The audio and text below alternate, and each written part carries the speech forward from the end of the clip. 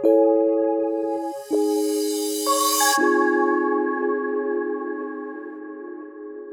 my grandfather was growing up here and when my father was growing up here, they grew up on an island. Not physically, but, for all intents and purposes, the Rondo community had to be sort of a self-sustaining ecosystem. Other folks wouldn't sell to them. Other folks wouldn't buy from them. Other folks wouldn't hire them. And so there was sort of a forced cohesion right. That put those families together. The development of Rondo was influenced by many things. There were practices like racial covenants and redlining firmly rooted in racism. There was proximity to good jobs, like those found on the railroad and local factories. And there was the ingenuity of the Black residents who created services for themselves when they were denied by others. This community didn't just happen. It was cultivated externally by a society that wanted Black labor without Black progress, and internally by the members of the Rondo community that wouldn't allow themselves to be denied access to a good life. I'm Brant Williams. And I'm Jonathan Rabb. And this is Untangled Roots.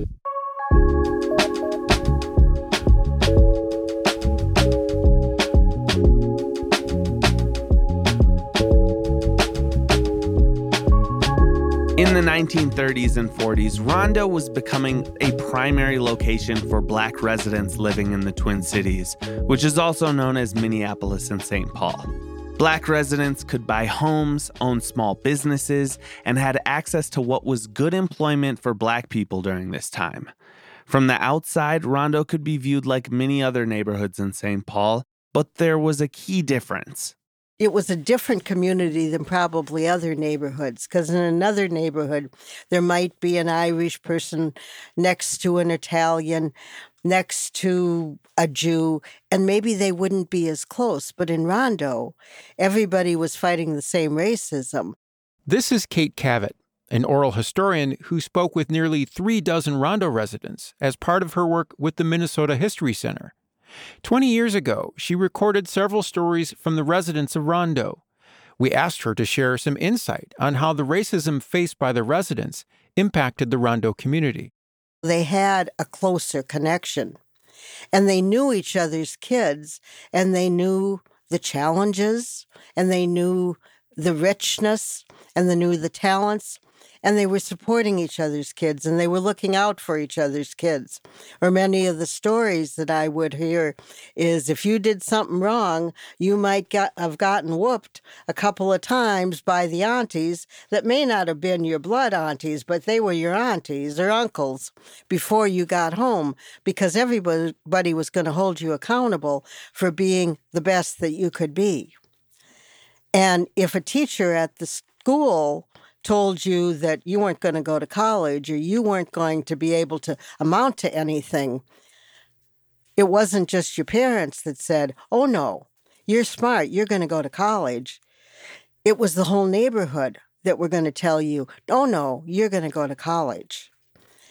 So Rondo was this community of love and support that believed in the young people. It's important to know that while there were many challenges facing the Black residents of Rondo on a daily basis, they still lived their lives. They didn't lack joy. They sought out connection through organizations like churches and social clubs. They went to restaurants and out dancing. The only difference was they were not welcome in spaces used by the white residents of St. Paul, so they built spaces of their own. Melvin Carter Sr. believed that the neighborhood was better off in the old days when it was more self-contained. He shared his thoughts with me back in 2001. I think our neighborhood was better off then than it is now, we as a people, because we had everything we needed in a confined area of about 15 blocks. You could you wouldn't even have to come out of that area to get stuff done, anywhere from legal work to illegal work. So there are 3 Melvin Carters that we're going to be talking about. Melvin Carter Sr., who is the grandfather of the mayor, Melvin Carter Jr., who is the father of the mayor, and then, of course, Melvin Carter III, who is the mayor. When we talked to Kate Cavett, she highlighted the churches of Rondo that played a crucial part in strengthening the community. There were a lot of social clubs in the community. Now, you couldn't go downtown and eat at restaurants, but you could buy your groceries in the restaurants on Rondo Avenue. In Rondo, you could shop. Now, there were other places in town that wouldn't let Black folks come in and shop. But there was community, there was support, there was getting together to share with each other what was going on, to support each other's children. Right. There were churches that were right in the community, and the churches are still there. Right. Peter Claver, Camphor Methodist, Pilgrim Baptist, St. James Methodist. I mean, the churches have been there. I think Pilgrim Baptist is over 100 years old. Right. And they've always been there. They're vibrant. And the churches have always supported the community. Melvin Carter Sr. spoke about his early experience with the church community in Rondo. My mother was a member of Pilgrim Baptist Church, and she brought me into the church. I must have been a young dude, about 6 or 7 years old, and she was a faithful member of the church, and we'd go there every Sunday for Sunday school and so forth, and the whole community was kind of built around that church, more or less. Of course, there were other Black churches also in the community, but I say this was the dominant place. One of the places that came up again and again in our research was the Sterling Club. Incorporated in 1919, the Sterling Club was started by a group of Black working men as a social club, and over time, it became an important symbol of the Rondo community. Kate Cavett gave us some insight on the importance of the Sterling Club. And tell me more about, as you mentioned, the institutions that supported people. You mentioned, like, with the church. Let's talk more about the social clubs, because it seemed like those are, there were clubs that, sounds like anybody could start one. Or how did these clubs usually start? Well, you couldn't go, if you wanted to have a party, you couldn't go to a hotel downtown and rent a room and have a party. If the men wanted to get together after work and have a drink, you couldn't go downtown any place to the bars and have a drink. So the Sterling Club began. And the Sterling Club had a couple of locations. The Sterling Club is still in existence. I was given the privilege of going to the Sterling Club. It has a very nice bar. It's an opportunity for Black men to come together, to have business meetings, to socialize with each other in a business-like environment, just like other businessmen do. Mm-hmm. And there was a need for that, and it had been happening. Right. So folks just created their own, where they were not able to patronize these other places. They built their own. Right. And the social clubs they would have gatherings at, it would depend on the club. Maybe it was once a month, and they'd go to people's houses and they would have dances. And some of the social clubs would come and would gather more often. People would belong to more than one social club. And later on, they would finally be able to rent some rooms in some hotels way later. But in the 40s, 50s, 60s, no, it was all in people's homes. There were also more informal spaces like dance halls. Here, Mayor Carter reads his grandfather, Melvin Carter Sr.'s own words as he tells the story of an adventure he had in Rondo, sneaking into a performance by the jazz great Fats Waller. There was a little place right up here on Lexington called Coliseum, right off of University. And it was the one-story big dance hall, and I remember seeing Fats Waller there. He was a very famous piano player at that time. I remember later that was me and a friend of mine snuck in there because we were underage. And he played a big upright piano, and he wore a derby and always had a big bottle of gin sitting on the piano there. And the proprietor saw us in there and told us to get out. And Fats said, let him stay there. Me and my buddy, we sat with our backs against the wall behind the big piano and heard him play all night long. He really entertained us. He knew we were back there. You could get 200 or 300 people in the Coliseum, and they had some big dances. Rondo was a close-knit community, but it still had its own struggles with class. Even within Rondo, there were distinctions between the working class and the middle class. Kate Cavett explains. I also noticed, and there's been some discussion about the different areas of the neighborhood, Oatmeal Hill and Cornbread Valley. What's the difference? Cornmeal Valley. Yes. Yes. What's the difference between those two areas? Well, Cornmeal Valley was supposed to be less affluent, and Oatmeal Hill was more affluent. And Cornmeal Valley looked a little rougher. It was, people didn't have as much money. The jobs were not as maybe not as good. The houses weren't kept up as well. It's kind of like the good suburbs, the bad suburbs. Right. Was there any rivalry between the two? Was there people who didn't necessarily like them folks from, Cornmeal Valley coming up to the hill? I think there was, and I think at different times, different periods, it was more than others. In a place like Rondo, the condition of the houses in the neighborhood could lead to the perception that the area was less than when compared to other neighborhoods. Kate Cavett explained that there was a deliberate and very personal reason why some homes were not kept in pristine condition. So often it would be told that, well, the reason that they could go through Rondo, because it didn't look as good. The buildings were not kept up. The houses were not kept up. It wasn't one of our fancier neighborhoods in St. Paul. And what I absolutely learned from doing the stories was that if there was a decision to make, well, should we send our child to college or should we put a new roof on? Well, that was an easy decision.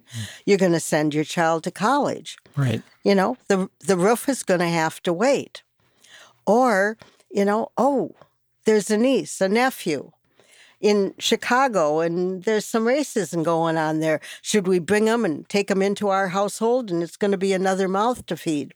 Should we bring somebody up from Mississippi because there's some racism? Somebody's looking to maybe get them in trouble. Well, we're going to bring them in. We're going to feed another mouth in our household. And if we have to not take care of the outside of our property, well, we'll just have to do that. When critical eyes from outside of a community begin to level judgment, it can be even more difficult to keep a community intact. We asked Mayor Carter his thoughts on why it was so important for Rondo to maintain its close community ties. We know that there's neighborhoods that you and I, no matter how much money we had or how much credit we had, we couldn't have bought a home. And so in some ways, the only way to build that wealth was to do it together. We know that there's places who, no matter how good a resume we had or how great a company that we built, wouldn't have done business with us. In many ways, the only way to do that would have been to do it together. And then the other thing is, as we see the history out of Rosewood and Tulsa and the Black Wall Street, we also know that excellence for a large part of American history has been dangerous for African American families to achieve. So the ability to kind of be back to back with one another wasn't just a social thing. It's a matter of safety and protection of ourselves, our families, our churches, our institutions. So one of the things that Kate was really adamant about when talking about Rondo and the people there that I thought was interesting that she mentioned to me, and she said, If people saw the condition of someone's home as maybe being a little run down and maybe need a little paint, the paint was chipping and needed to be repainted, or maybe the fence, there was a little break in some of the fence boards that weren't being repaired.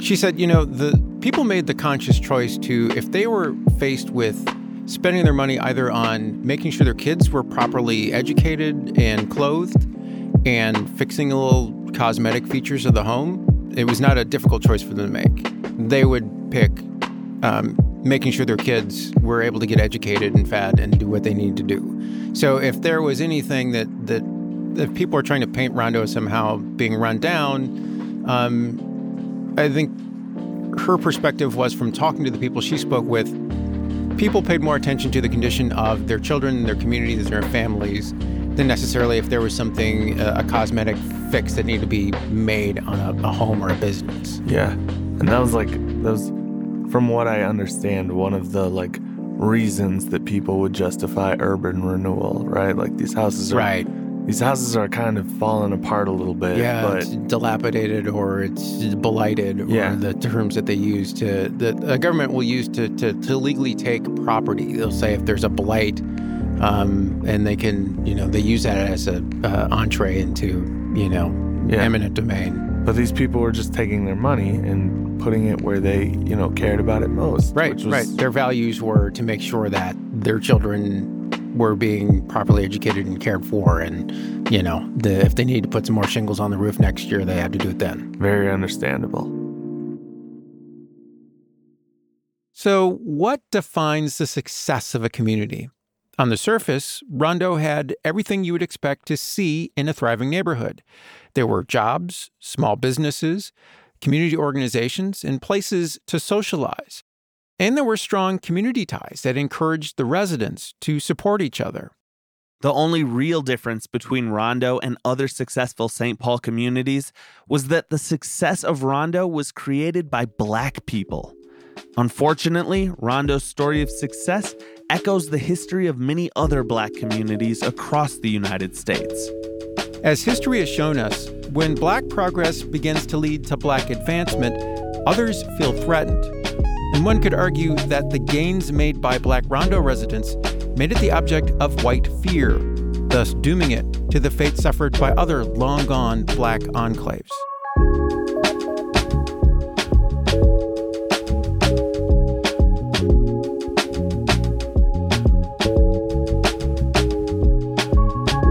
Thank you so much for listening. Untangled Roots is a production of NPR News and part of our North Star Journey project. Untangled Roots would not have been possible without the work of many people, including executive producer Sarah Glover, producers Twyla Dang and Brant Williams, hosts Brant Williams and Jonathan Rabb, sound design and mixing Alex Simpson, researcher Ann Harrington, with original music by Greg Grease. You can learn more about Untangled Roots, the North Star Journey project, and find additional resources by going to the NPR News website at nprnews.org.